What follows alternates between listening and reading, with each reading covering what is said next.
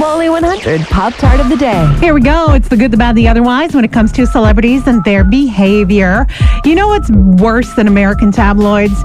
British tabloids. Those things are mean and invasive, and they're running stories that Taylor Swift has banned Travis Kelce from visiting bars. I don't think that's true at all.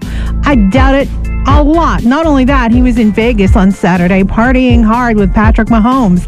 Also, apparently, she gave him $500,000 to step up his wardrobe, according to a source. I have a feeling that the source is lying, because that just doesn't seem real, does it? You tell me.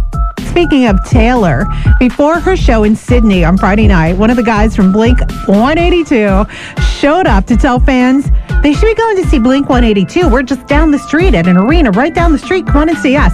It was all in good fun. He did a whole bunch of recordings. And then, of course, he went on to see Taylor in concert. And so did Tom DeLonge from Blink 182.